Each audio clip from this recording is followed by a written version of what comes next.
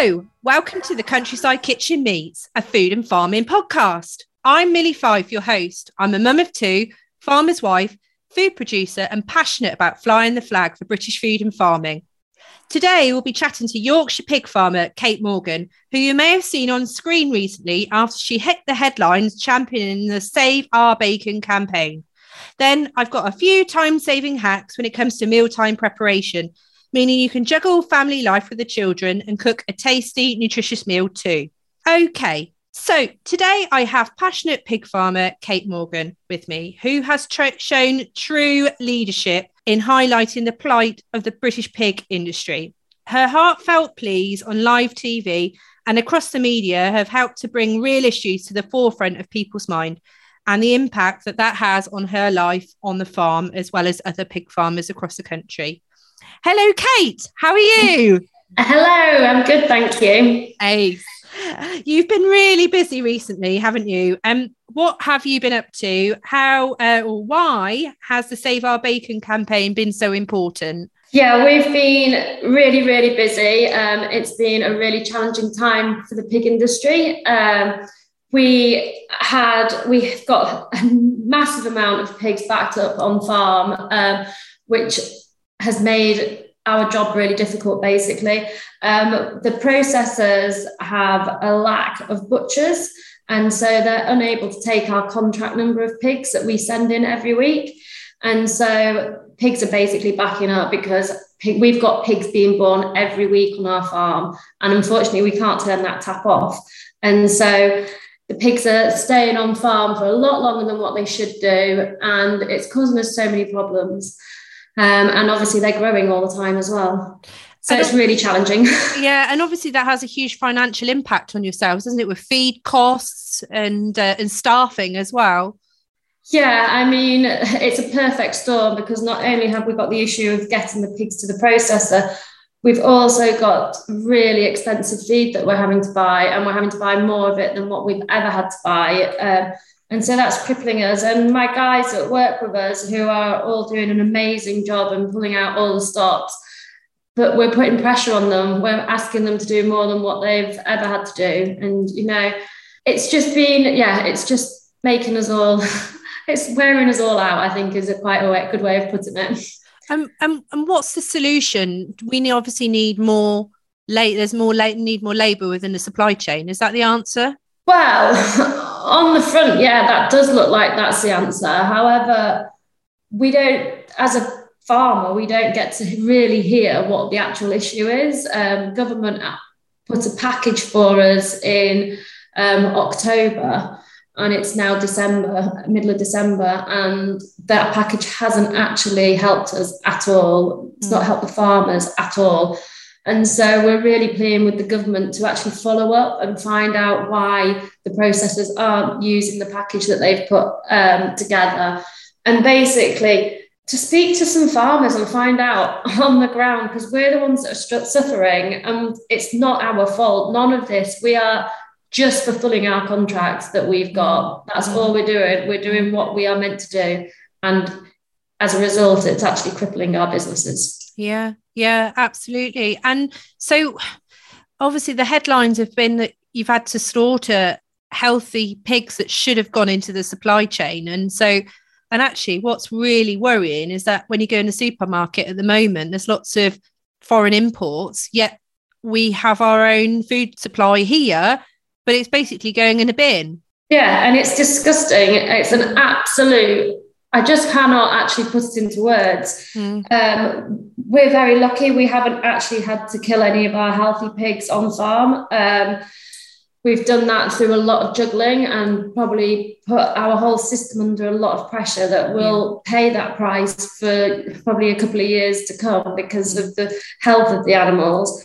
Up to now, they're reporting about 30,000 pigs, healthy pigs, have been killed and wasted. And like you say, you go into the supermarket and you can't see British produce there. And that's disgusting because we've got issues on British farms.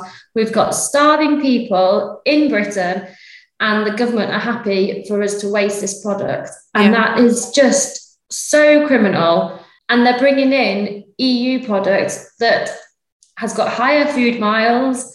The welfare probably isn't the same as what it is over here. You know, it's just, none of it makes sense. No. And there's nothing that we can do, or it doesn't seem like it. We're shouting as much as we can. Yeah. But we're not getting anywhere. No, you've done incredible. Like, I mean, I know you've been on TV and on the radio, and that sort of hit all around the world, really. And, you know, good on you, because you have to stand up and be, you know, and tell it like it is. And those heartfelt pleas have been listened to in a way. But actually, what needs to now happen is you need to see change, don't you? You've told everybody what the problem is. And now you need the people along the supply chain and government to kind of back that up, really, do something about it. Otherwise, the pork industry in the UK is just going to be sailed up the river. Yeah, that's exactly it. You know, it's been the most emotional time I think I've ever had. I'm not an emotional person, and I've spent weeks crying because I am so passionate about what I do. I love my animals. And yes, ultimately they are going into the food supply chain, but I'm doing that because there's a demand for them, and for them to be wasted for no fault of our own. And it's just, the government just need to make sure that the supply chain is operated the way it should be operating, because at the moment, certain people in that supply chain are making millions. Yeah. And the British farmer is losing so much money. And like you say, we won't be here for much longer. And then all of your pork in the supermarkets, in your restaurants, everywhere will be foreign, and there'll be no traceability there. No, exactly. And the reason why they're being slaughtered rather than going to the supply chain, is a lot of the time because, like you say, the pigs are in pig. You're having lots more pigs, and a lot of farms don't have the luxury of space. So they're only producing as much, they're at capacity, aren't they? So when there is this problem within the supply chain, you can't hang on to the pigs, can you? It's not like you can just carry on feeding them, or, you know, you've got an extra barn to put them in, or, you know, I mean, if they're outdoors, you've got an extra fit, whatever it is. You don't, you know, you farm to your capacity, surely. Yeah, exactly. We're a business at the end of the day. We've got to be efficient. And so we have to use the space as efficiently as we possibly can. And so, yeah, it's a really tight run ship. You know, I know next year where my pigs are going that are being born. I know which shed they're going into. And when something like this happens, that's totally out of our control, it puts everything, the whole system under pressure. And yeah, they keep growing and we keep feeding them. But then they get to a certain size and the processor doesn't want them because they don't fit in the retailer packet. Yeah. And so then they don't really pay us any money for it. And so a problem that they're then penalising us for as well. It's just every way that you look, it's a farmer that's losing out. Yeah. It's wrong. It's so wrong. It really is, because, I mean, it is consumerism as well, isn't it? In the sense that everyone, it's provided neatly packaged up in that carton or container, and nobody likes that fat, or, you know, it's got to be presented in a certain way. And I think we need to get back to our roots, really, in terms of, shopping locally, buying from a butcher, or, you know, the supermarkets listening to the farmers and actually saying, look, you know, this is crippling our businesses. You know, do you want to buy from British producers? Or, you know, and to the consumers, really, if you don't support the farmer locally, then yeah, like you said, the welfare standards are going to be hugely compromised, and also the air miles. And there's so much more of an element or emphasis on sustainability, isn't there, these days? And you mentioned about efficiencies as well. Well, surely it's a lot more efficient and sustainable to support a local community, a local business, and a local supply chain than one that, you know, your meat or your vegetables, wherever it is, comes from the other side of the world. It just doesn't make any sense. No, not at all. I think that's a really easy message to get as well, is that actually buying British produce, you've got lower food miles. You know, we do produce food throughout the year. We've got to look for seasonal food. We've just got to change our habits a little bit. And yeah, support, because it's supporting the local economy. You know, the British countryside will not look like it does today if there's no British farmers. No, exactly. There's some really good take-home messages there, and I hope everyone listening really takes heed of this. I'm sure they will, but you know, it's a really pertinent subject at the moment, and something that I want to sort of try and elevate with your help, Kate, and you're doing amazing work. So, but tell me about your backstory. Have you always been involved in pig farming? So Mum and Dad actually bought where they live now in 1996. Before then, they were contract farmers. So I was about 14 when we moved here, and we started pig farming. And I went to university. And when I finished university, I travelled for a bit, did ski season. I actually drove a HGV wagon for quite a long time, delivering liquid fertiliser and things like that. Tried marketing, but really didn't like being in an office all the time. And then, kind of stumbled back home. They were short-staffed on the farm, and I went to help, and I've never been allowed out since. That's it now. It's a rite of passage by the sound of it. Yeah. Oh, so how many pigs have you got? Or how many do you normally rear? So we have a breeding herd that's got 1,700 breeding sows, and then we also buy in some piglets from another company. So we're finishing about 90,000 pigs a year. Mm-hmm. So quite a lot, really. Yeah. And who do you supply? We supply straight to the processors, so two big processors. So we don't have a direct contract with a supermarket. Right. Okay. So people can't buy from you direct as such. You're basically tied into contracts and things. Yeah, we are at the moment. Yeah. So, but do you ever have a pig back for yourself, or? It's funny you should say that. We've just this week we killed quite a few pigs and gave them to family and friends, and I've got about 25 farmers that do bed and breakfast for our pigs. So I always give them some meat for Christmas to just say thanks for all the work they've done. Yeah. So nice. We do. Obviously, we've got a lot of extra pigs, so we have tried to get rid of them. Yeah. No, bless you. Yeah. No, that's well. We're on such a smaller scale here in terms of pigs. I normally have 3 Gloucester Old Spot pigs, and I just do them for our freezer and for a few family and friends, but it's still nice, isn't it, to be able to enjoy your own produce and to know that you've looked after them the best you can, and you know they've had a good life, and it does. I think it's really rewarding. Yeah, definitely. And you're a busy mum like me, and what do you like to cook for the family? What inspiration can you provide to my listeners in terms of no fuss meals that anyone can cook? Always rushing, so everything is a bit of a throw in a pan or a tray. So I'm a big tray bake fan of chucking in sausages and peppers and lots of vegetables and chucking it in the oven, really, or chicken thighs or something like that. Yeah, basically anything that you can chuck in and leave for an hour and then come back to it. Really good sausage with cherry tomatoes. That's a really good one. Oh, amazing. Oh, you'll have to share the recipe with me. But I guess if you just throw it all in, put some tomato passata or something in with it and let it bubble away, and it'll feed an army then, won't it? Yeah, definitely. And I'm also quite keen to make big meals, and then I can either freezer it or I can have it a couple of days later with pasta instead of potatoes or something like that. Oh yeah, definitely. I'm on the same wavelength as you with that, definitely. Life's just so hectic. Yeah. Oh yeah. You want to feed the kids well, but you don't have the time to do it. But if you can just throw stuff together and just let it bubble away. Oh, I'm a huge fan of it. Put it in the bottom oven or a slow cooker, and jobs are good in then, isn't it? And most of the time it turns out pretty well, I think. As long as your ingredients are high quality, then most of the time you can make something that's pretty tasty. Yeah. Oh yeah, definitely. No, I'd agree with that. How can people find out more about you, Kate? And can they follow you on social media? Yeah, I am on Twitter at KateMorgan24. Had to think about that.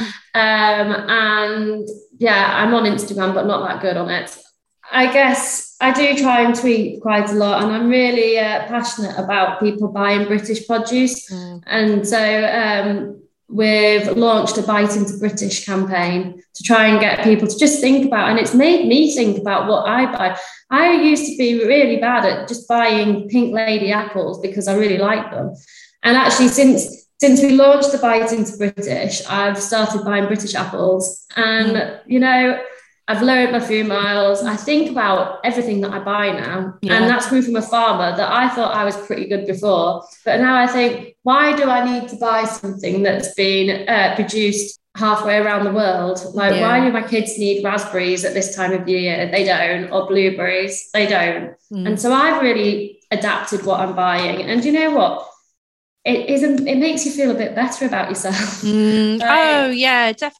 I mean, Aldi are really good, I find, for you'll be able to sort of shop in season a lot better, aren't you? And I know I'm exactly the same as you, and especially when you do an online shopping order as well, you don't necessarily realise, or they don't realise what they're putting in the shopping basket. You can get it home, you get it, and you're like, blimey, that packet of grapes has come from Peru or something. I know. What? Yeah, but at least like Aldi have got some really lovely apples at the moment, and they are British, which is brilliant. Yeah. And it is just being a lot more mindful, isn't it? And I've been exactly the same as you. Sometimes you don't even realise. And I think if we're like that and we are food producers, the rest of the general population, I mean, you know, everyone just needs to eat, and it needs to be accessible to them. And I suppose one of the things that I'm coming up with a bit of scrutiny against is British food affordable? And I think it depends what your priorities are in terms of what you mean by affordable, because if it means that you're feeding your family well, then surely that should be a huge priority. Whereas if you're spending your money on all sorts of other things, whether it's, you know, Sky TV or, you know, whatever it is, then it is sort of looking at budgets, but also making it affordable, or making meals that are affordable using British produce. I think that's it as well. You know, if you actually cook things from scratch, it's a lot cheaper. Yeah. And I'm all for, you know, people, if they need to eat less meat, I'm all for that, as long as you eat a good quality meat, you know, where it's come from, you know. I think that's more important. I do think that we should be questioning why and how that we can get products from halfway around the world and put it on the shelf cheaper than our own produce. It is crazy, and that has to be a job of the retailers and the government to be questioning why that is happening, because to me that is not correct. No, they maybe don't meet all the legislations and the environmental aspects that we have to meet over here, but even more reason why we shouldn't be importing it then. No, exactly. And the impact that has on the environment too, and climate change, it's sort of all part of that bigger thing. And I know especially with livestock farming, especially, everyone's pointing the finger at us, whereas really, is that correct to do that? It's really worrying. Yeah, we've been farming animals for a very long time, a lot longer than we've been driving cars and things like that, flying aeroplanes. Definitely. And often they're part of the solution rather than the problem, aren't they, with the manure that they produce, and that helps to fertilize the crops, and the carbon sequestration and all that cycle. It helps. I know, and that's another thing with the Bite into British campaign, is that it's inclusive. It's everybody. So it's the vegetarians, like, we all need to eat. So let's eat. Let's just support the British farmer, because all we're trying to do is provide you with safe, healthy food. Yeah. Be it vegetables, fruit, meat, dairy. Yeah. We just want everybody to have safe food. Definitely. And that Bite into British, that's the hashtag Bite into British, isn't it? That people can use on social media when they're enjoying a meal. They can take a photo, can't they? And share. Yeah. That would be really good if people do it. Yeah, definitely. And also the Save Our Bacon campaign, that was a hashtag. You've got an account actually, haven't you? Yeah, we do. Yeah. And look out for new activity happening in January. Yeah, absolutely. Okay, here are some time-saving hacks you can all try.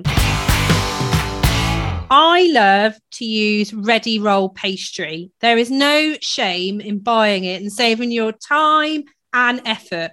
What's more is that it comes complete with a sheet of baking parchment, so more time, saves you most of the time, and keeps the baking tray clean. Whether it's short crust, puff or sweet, I love to get the kids involved with a bit of baking using the ready roll pastry. An easy recipe to consider is mince pies. Roll out your sheet of puff or sweet pastry, cut 12 circle discs for your base and place on your greased muffin dish. Spoon 1 tablespoon of mincemeat into each base, then cut out 12 stars with the remaining pastry and place on the top. Sprinkle with a little bit of sugar and egg, put in the oven for 20 minutes and voila, easy.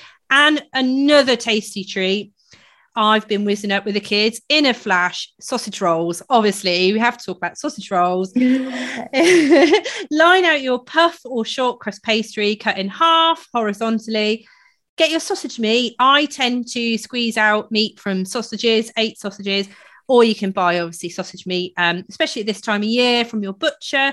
I make 2 thin snakes across the pastry, brush the pastry with egg, fold over to cover, crimp the edge with a fork and brush with egg.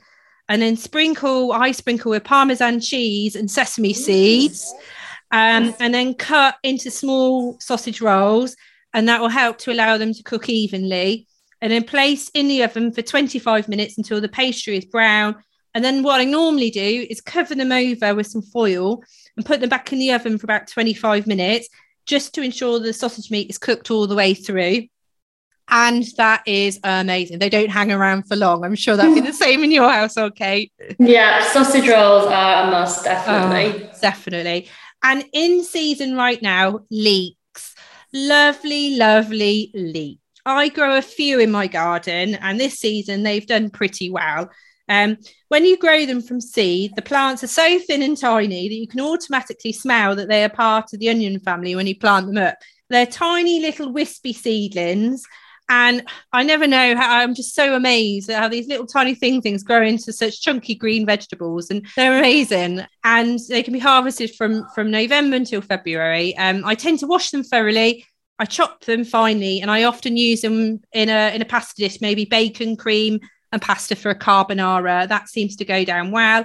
Or leek and potato soup. Who couldn't resist that winter warmer? How does that sound, Kate? Sounds delicious. You're making me feel hungry. Oh, I know. Oh, I love talking about food. Me too. Oh, amazing. Okay. Right, I think that's all we've got time for today. Don't forget to tune into the next episode of the Countryside Kitchen Meets on the 1st of each month.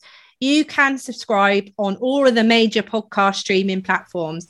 Thank you so much for joining me, Kate. It's been incredible to chat to you, and keep up the amazing work. Thank you.